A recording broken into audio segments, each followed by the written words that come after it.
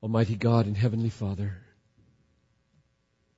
I pray that pride would now be shattered by your word. Wherever it is rearing its ugly head after such humbling songs.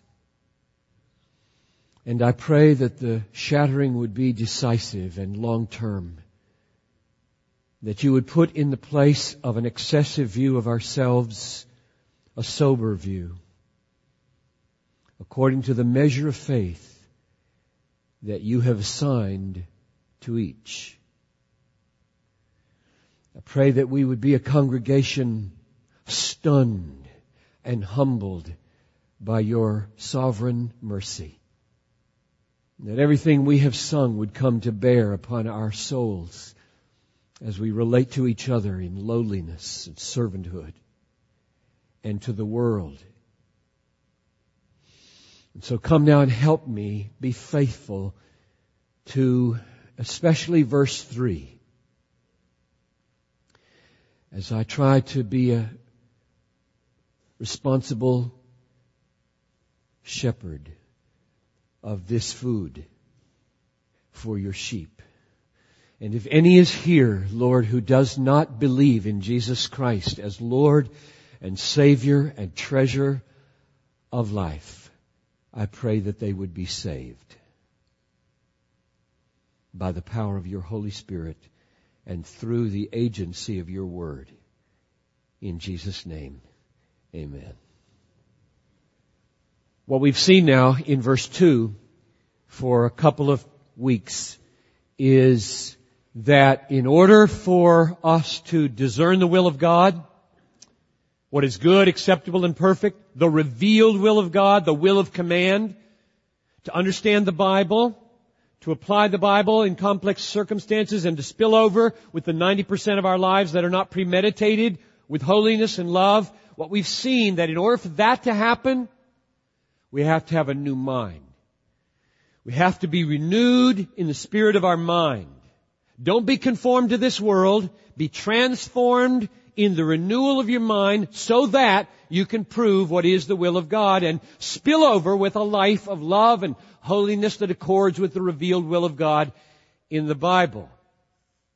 Which means that in order to understand the Bible, in order to apply the Bible, in order to be spontaneous in the 95% of our lives that are not premeditated, a new list will not do. Only a new mind will do. Because the vast majority of our lives spill over. Out of the abundance of the heart, the mouth speaks. Not out of consultation with lists, the mouth speaks. It won't work. You will be who you are. And therefore, the great challenge of the Christian life is not to get a new list, but to get a new heart and a new mind. That's the point of verse 2. Christian living is not willpower religion. It's the overflow of a new mind and a new heart. It comes by the Holy Spirit. It is supernatural. You can't produce the Christian life. You can't make it happen by willpower. If anyone is in Christ, he is a new creation. 2 Corinthians 5:17.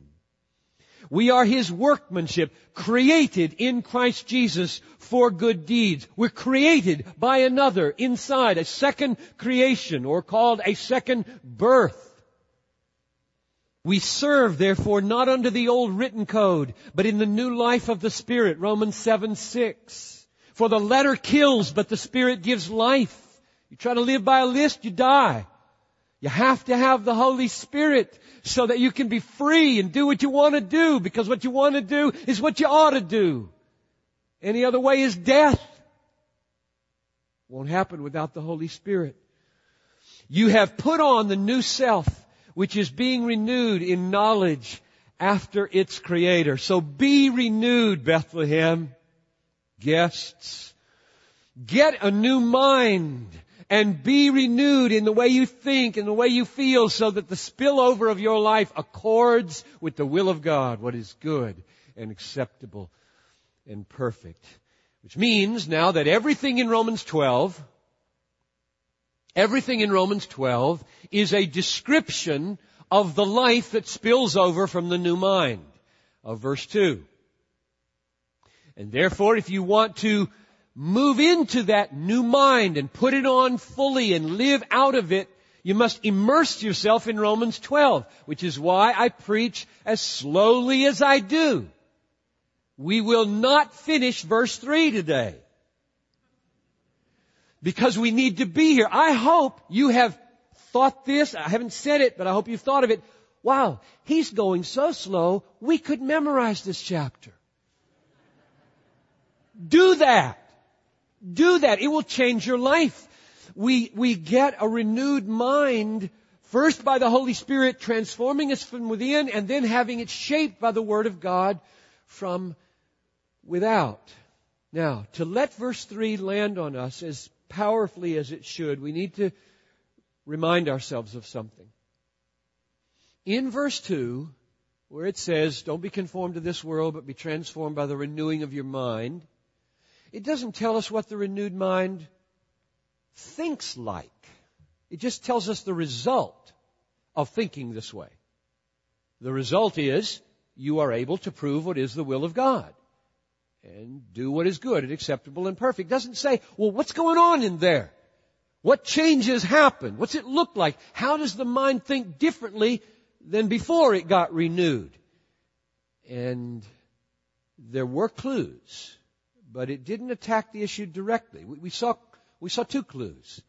We saw one when we related it to chapter 1, verse 28 and 23. Remember where it said, the depraved mind exchanged the glory of God for the glory of created things. And our favorite one is the one we see in the mirror. That's the most seductive idol on planet Earth. And then verse 28 said, therefore the depraved mind does not want to have God in its knowledge. And so one clue about the new mind is it reverses that exchange. Right? The depraved mind exchanges the glory of God for the glory of created things, especially ourselves. And the new mind switches that around, gets the glory of God back at the center, back at the top, and gets ourselves in the proper place.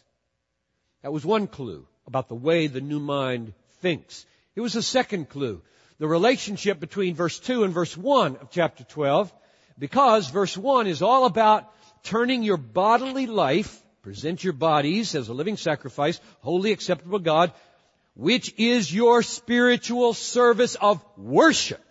Which means that what the new mind does is guide the body into behaviors that make Jesus look really good. That's worship. Worship is making Christ look good, making much of Christ, displaying Christ, magnifying Christ, showing the worth of Christ. So if verse 2 is a means to verse 1, which it is, then one clue about the way the new mind thinks is that it must have Christ really central, because it's making the body do things that make Jesus look good.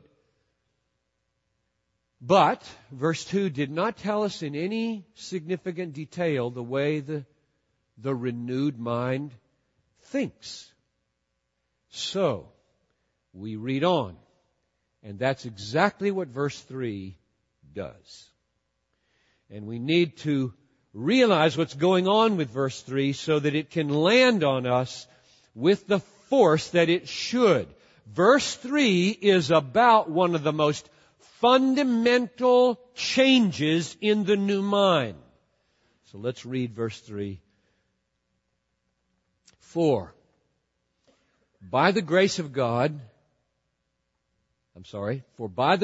given to me, I say to everyone among you, not to think, so we're into mind words here, not to think of himself more highly than he ought to think, but to think with sober judgment. 4 times you get a brain word, a mind word. He is still with the new mind of verse 2 when he gets to verse 3, and he's talking about the way it thinks, especially about the way it thinks of itself in relation to God and other people. I didn't finish it. Let me finish it. But to think with sober judgment, each according to the measure of faith that God has assigned. Now that's remarkable. Ask yourself this question. If you had written verses 1 and 2 and now wanted to begin to unfold the way the new mind works and what changes happen in the renewed mind of the Christian, where would you begin? Isn't it remarkable? I find it remarkable, telling about my own heart, that the first thing Paul addresses in dealing with the newness of the new mind is pride. And how the new mind thinks about itself in relation to God and in relation to other people. This is going to be a kind of bridge into the body metaphor and how all the body parts fit together.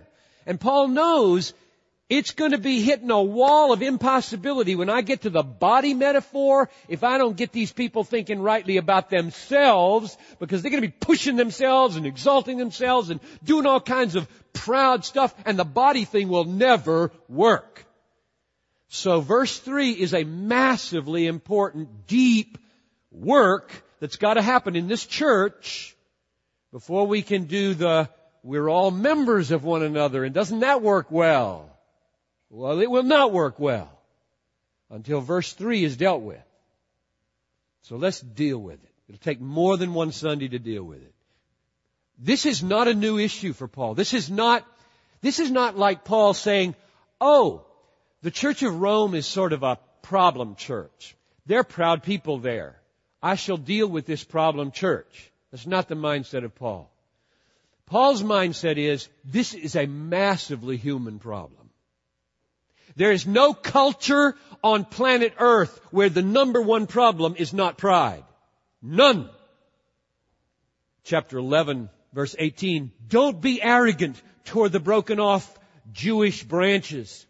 Chapter 11, verse 20. Stand fast in your faith. Don't become proud. Chapter 11, verse 25. Lest you be wise in your own conceits. I want you to understand a mystery. Chapter 12, future. Verse 16. Don't be haughty, but associate with the lowly. Hang out with the lowly.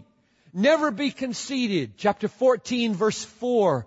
Who are you to pass judgment on the servant of another? This is a big deal for Paul. This is not one little isolated thing. Pride is huge. And lest we think that it is somehow just a Rome-related issue to whom he's writing, let's take chapter 8, verse 7 as foundational to the problem. Chapter 8, verse 7 says, the mind that is set on the flesh. Now that simply means your mind before the Holy Spirit makes you new. You got 2 kinds of mind in the world, that's all. The mind set on the flesh and the mind set on the Spirit. The mind that is old and belongs to the fallen Adam and you, before you're saved, converted, indwelt by the Holy Spirit, and then the new mind, which is being changed and renewed into the image of its Creator, Christ. So what does he say about the mind of the flesh? Look at the essential nature of it. The mind that is set on the flesh is hostile to God. It does not submit. There it is. Anybody untouched there? It does not submit to God's law. Indeed, it cannot. That's who I am before Christ. I am so in love with my self-sufficiency and my self-determination and my self-exaltation.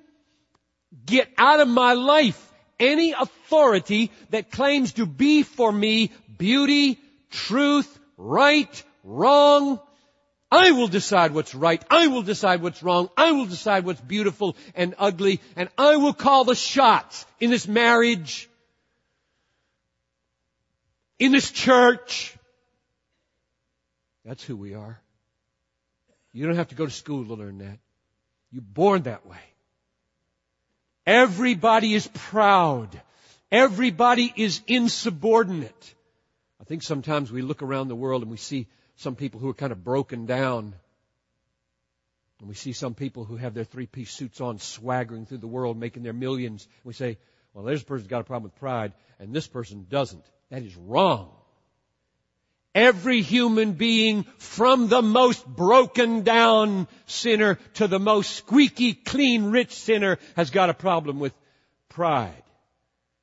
It just expresses itself in different ways. Did you know that self-pity is simply the other side of the coin from boasting? Self-pity is the expression of pride in the life of the weak. Boasting is the expression of pride in the life of the strong. It's the same issue. It'll just look kind of, oh, poor me. That's pride through and through. A husband who doesn't get what he wants when he gets home from work and goes off and licks his wounds in the bedroom, wishing he had another wife. Pure pride. Same thing with a wife. It just looks broken down and sad, and it's a wounded ego. It didn't get what it wanted. We are proud through and through. And therefore, verse 3 will take more than a week. Let's read it again. By the grace given to me, I say to everyone among you, notice no one is left out here. This is not a gift problem like some people have a gift of this, some people have a gift of that, and those who have a gift of this, they got a problem. That's not what's going on here. This is everybody. Start again. By the grace of God given to me, I say to every person in Bethlehem right now, this building, and anybody that listens to this, every one of you, not to think of himself more highly than he ought to think. That's the issue. The issue is set up at the beginning of the verse, so you know what's being dealt with at the end of the verse. But, alternatively, think with sober judgment. How? What's that mean? It means each according to the measure of faith that God has assigned. So what I want to deal with this morning and next week is the alternative to conceit, the alternative to boasting, the alternative to the first half of the verse. The first half of the verse is negative. Don't think too highly of yourself. And the second half of the verse is think soberly. And then it defines soberly, namely, in accord with the measure of faith you've been assigned. I spent hours and hours thinking about that phrase. What in the world does that mean? According to the measure of faith that each has been assigned. That's the way to think about yourself. Everybody got that? Crystal clear? Wasn't to me, but I think I've got a handle on it now. That's my job, is to get a handle on it. Take a lot of time and then commend it to you who have the Holy Spirit. You judge all things like good Bereans.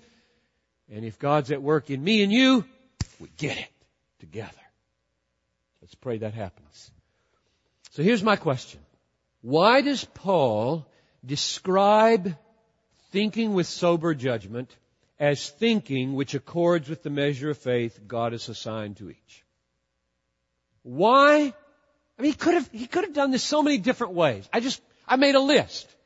Why'd you do it this way, Paul? And I said, why didn't you, for example, Paul, say that sober thinking about ourselves is thinking that accords with the doctrine of total depravity? You've spoken of that doctrine in this letter. That would be helpful and true. Or why didn't you say that sober thinking about ourselves was thinking that accords with the doctrine of the image of God in which we are created? That would be helpful and true. Or why didn't you say thinking soberly and accurately about ourselves is thinking that accords with our spiritual gifts and the varied graces of gifts that you're going to talk about later in the verses. Why don't you do it that way? Why, Paul?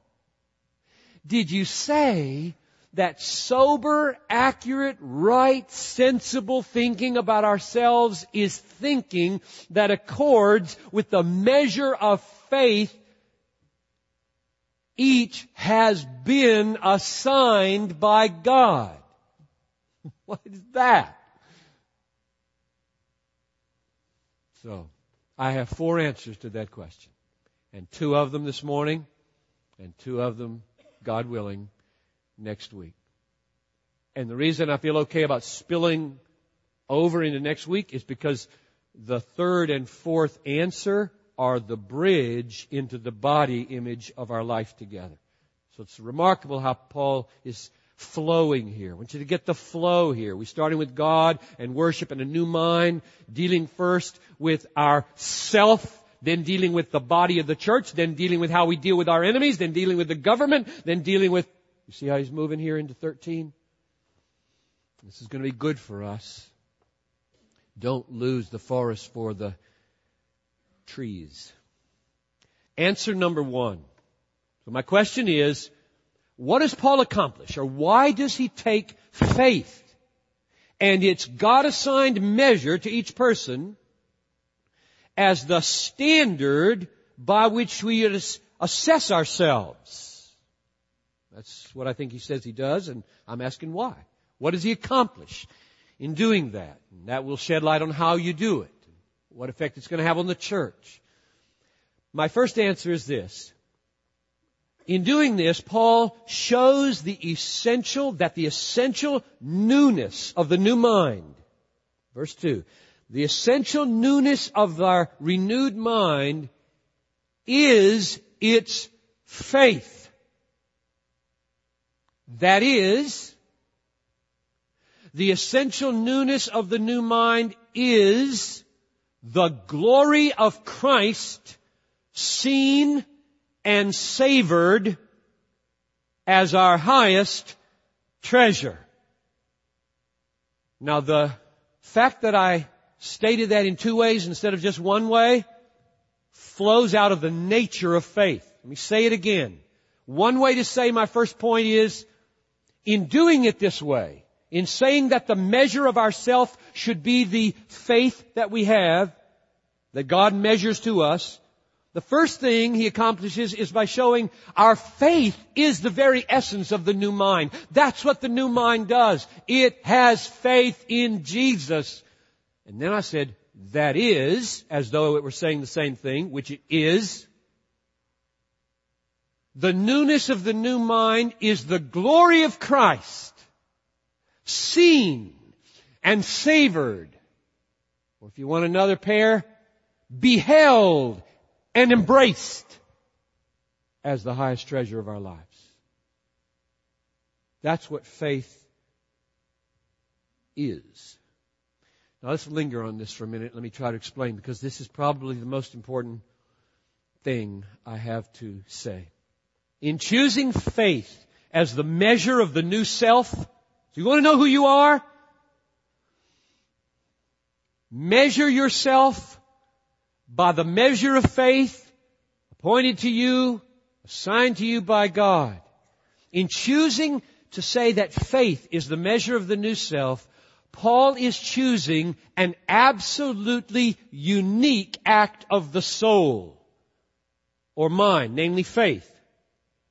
Now, why do I say that? Why do I say faith among all the acts of the soul, like love or hate or whatever? You just list off all the things that the mind and the soul can do. Why do I say faith is absolutely unique and foundational to all other virtuous acts of the soul? And the answer is this. Faith, by its nature, looks away from itself to Christ.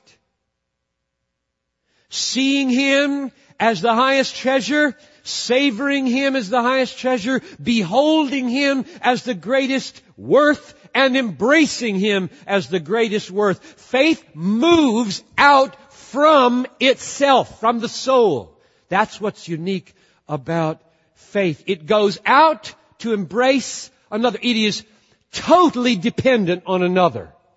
Faith is dependent on another. Its movement is away from me to Christ.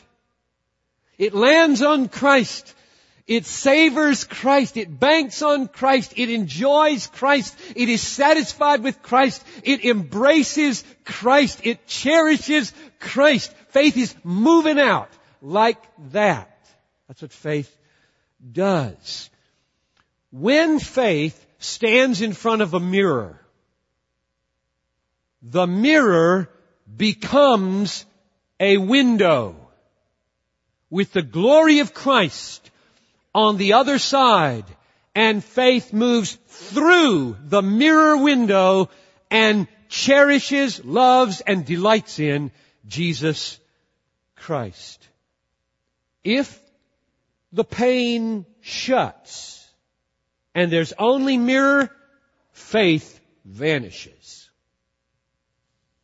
Faith looks away from itself to embrace Christ as the sum and the judge of all that is true, beautiful, good, satisfying, right.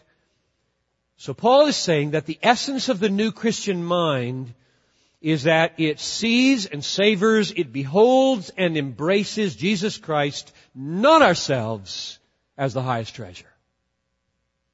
Say that again. The essential newness of the Christian mind is that it looks away to the glory of Christ, crucified, risen, reigning, coming with all that He is, and embraces Him, not ourselves, as our highest treasure. That's what faith does. That's what faith is. So now you see the astonishing thing that Paul is doing here. He's watching people puffed up. Maybe at Rome, they may be at Bethlehem, they may be on the staff, they may be behind the pulpit. And he watches them get puffed up, thinking too highly of themselves. And he says to them, don't do that. Don't let that happen. That's the first half of verse 3. Don't do that. Don't think of yourselves too highly. Rather, he says, make a measure of yourself by your faith and the measure of faith that you have. And in defining faith as that which goes out from itself to embrace Christ as its treasure and not itself, he's turning self-exaltation upside down. He's saying, do you want to have significance? Look to Christ as infinitely significant. Do you want to have value? Look to Christ as infinitely valuable. Do you want to have esteem? Look to Christ as infinitely worthy of your esteem. Now be real careful here, because I know that I'm speaking into an American dense fog of pop psychology that has shaped every one of your minds. There is no escaping what is in the air we breathe. And I am very much aware that what I just said went through that fog and landed in your mind meaning exactly the opposite of what I intended.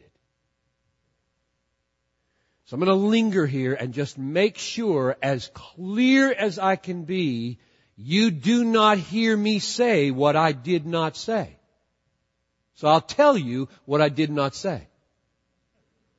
And you test whether you heard it and how dense the fog is between your ears that you have just absorbed. I've absorbed it, which is why it takes hours and hours to get the fog out of my mind and see the Bible clearly.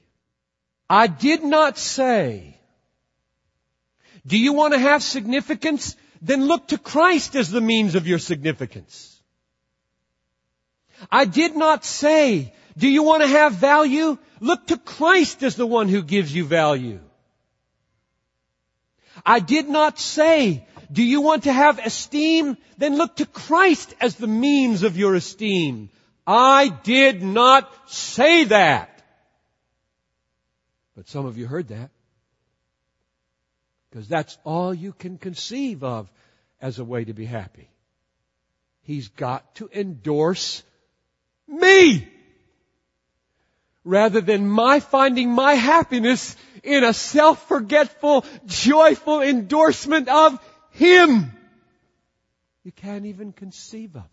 You've been saturated for 40, 50, 60 years, some of you, with pop psychology that has the self square at the center of life and the universe. And God exists to endorse it.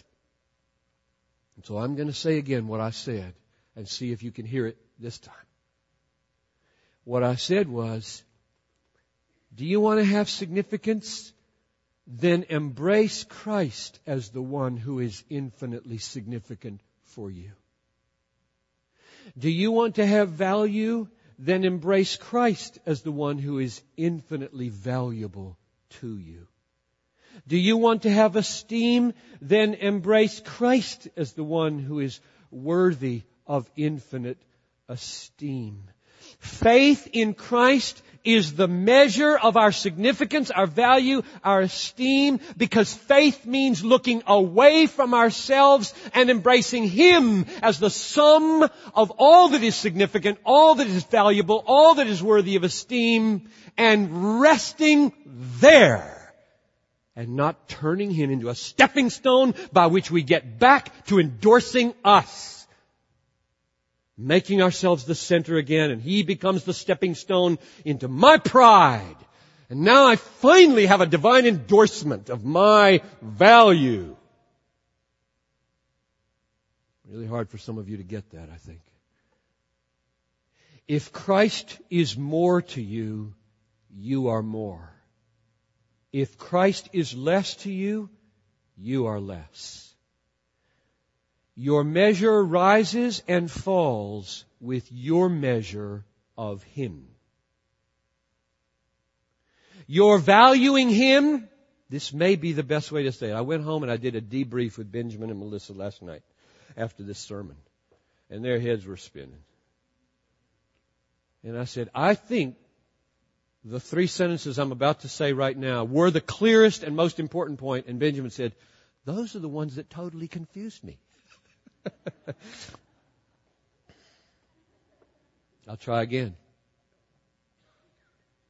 Your valuing of Christ is the value that you have. Your esteeming of Him is the esteem that you have. Your treasuring of Him is the treasure that you are. That's the best I can do to try to get at the first answer. Why is it, Paul, that you made faith the measure of who I am when faith is a looking away from me to another? And the last 10 minutes is my effort to answer that question. It's a miracle if it happens in your heart. I pray that it will. Here's my second and last question this morning. Answer this morning. I'm asking the question, what does Paul accomplish by making faith the measure, the God-assigned measure of myself? Second answer, Paul makes faith the measure of thinking soberly about ourselves because faith is a gift of God and undermines and eliminates all boasting. Faith is a gift of God. And so if you make faith the measure of yourself, and that's a gift, boasting is gone. Now let's see where I get that in verse 3. It's right plain at the end of the verse. Thinks with sober judgment, each according to the measure of faith that God has assigned. You don't create your own faith. God creates faith. You're deader than a doornail before God moves in on you, and dead people don't believe in Jesus. Faith is awakened when the new birth brings you alive, so that suddenly, like never before, you're listening to a radio program, or you're reading a tract, or you're flopping the Bible open, which you've hated up until now, and in your desperation, suddenly these words look like wisdom and power, and you don't know what's happened. You do now know what's happened. You have been born again. You have been awakened from the dead. A new creation has happened. A measure of faith has been assigned to you. Ephesians 2:8. By grace you have been saved through faith, and this is not your own doing. It is the gift of God, not a result of your works, lest anyone should boast. The whole point in making faith a gift is to eliminate boasting. Let him who boasts, boast in the Lord. Let him who boasts in himself be damned. There is only one possible way to heaven. Stop boasting in yourself and begin to boast in the Lord. That is, it's away from you. It's away from you. It's not about you. It's about your enjoying Him and thus magnifying Him. Let him who boasts, boast in the Lord. 1 Corinthians 4:7. What do you have that you did not receive? And if you received it, why do you boast as if it were not a gift? Answer, nothing.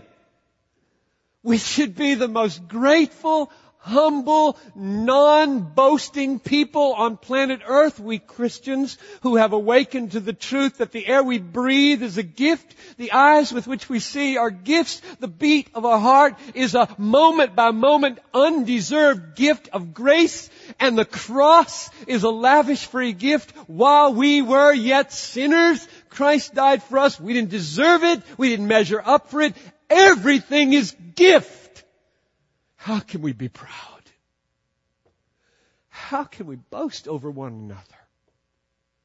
How can we exalt ourselves? Sure, we've got some convictions and we think the world is going to hell in a handbasket. But when you speak that, there's a brokenness.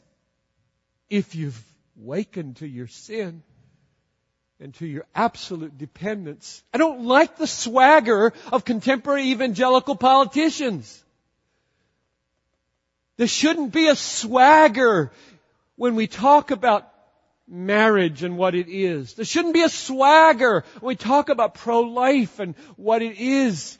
There should be a brokenness that we have seen anything of the truth is sheer gift. And of course we're willing to die and go to jail. But we won't swagger our way to the jail.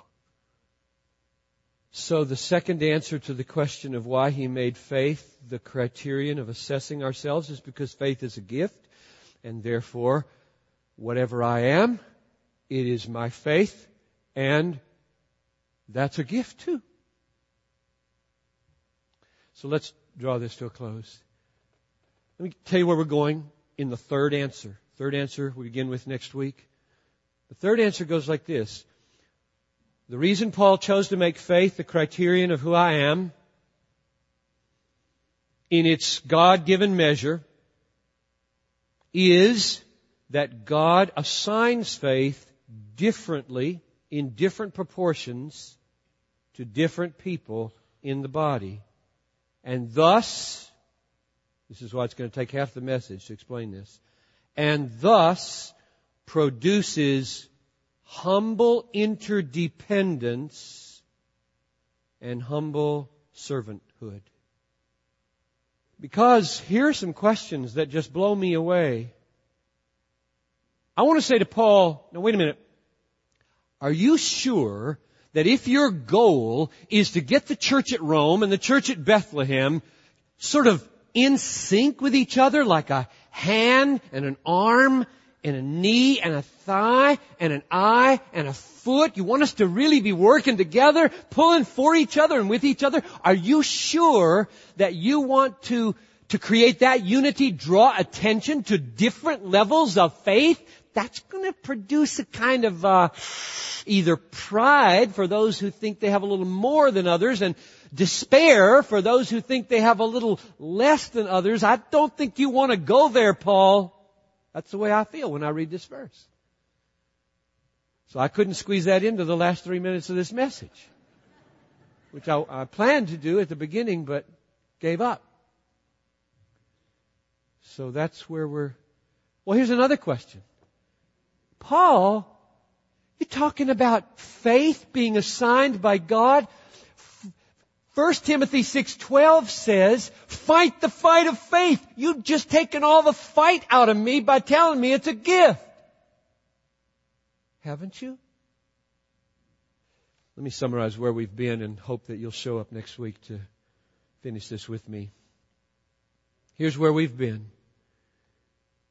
Verse 3 of Romans 12 is a continuation of an opening and an unpacking of the new mind of verse 2.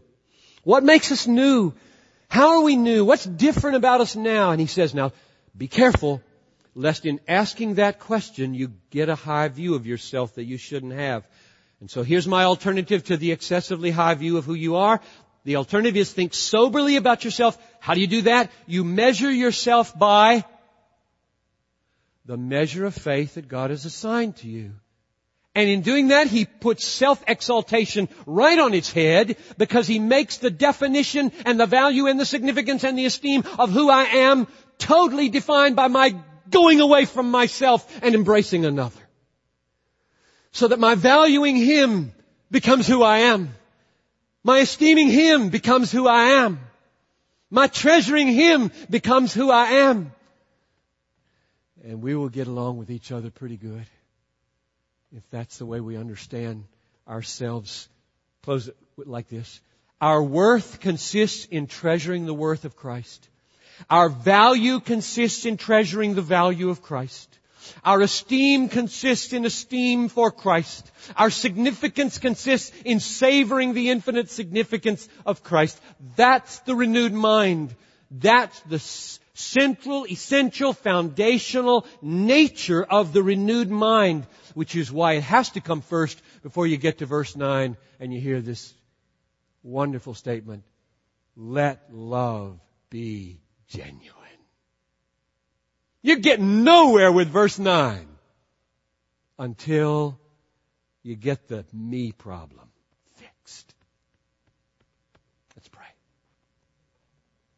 Father, I know that some of this has been weighty, and I pray that the Holy Spirit would have mercy upon me and all of us now, lest our minds just be puzzled and not our minds and our hearts broken because of our inveterate self-centeredness and humbled into a believing, childlike throwing open the window instead of just looking at the mirror. Just throw it open and let Christ shine there so that like a little child we say, that's all I need. That's all I need is Jesus. If His glory is there, if His beauty is there, if His justice is there, if His wisdom is there, if His grace is there, if His love is there, if His knowledge is there, if His patience is there, and it's all available for my enjoyment, that is all I need. Lord, work that in our church, I pray. In His name, amen.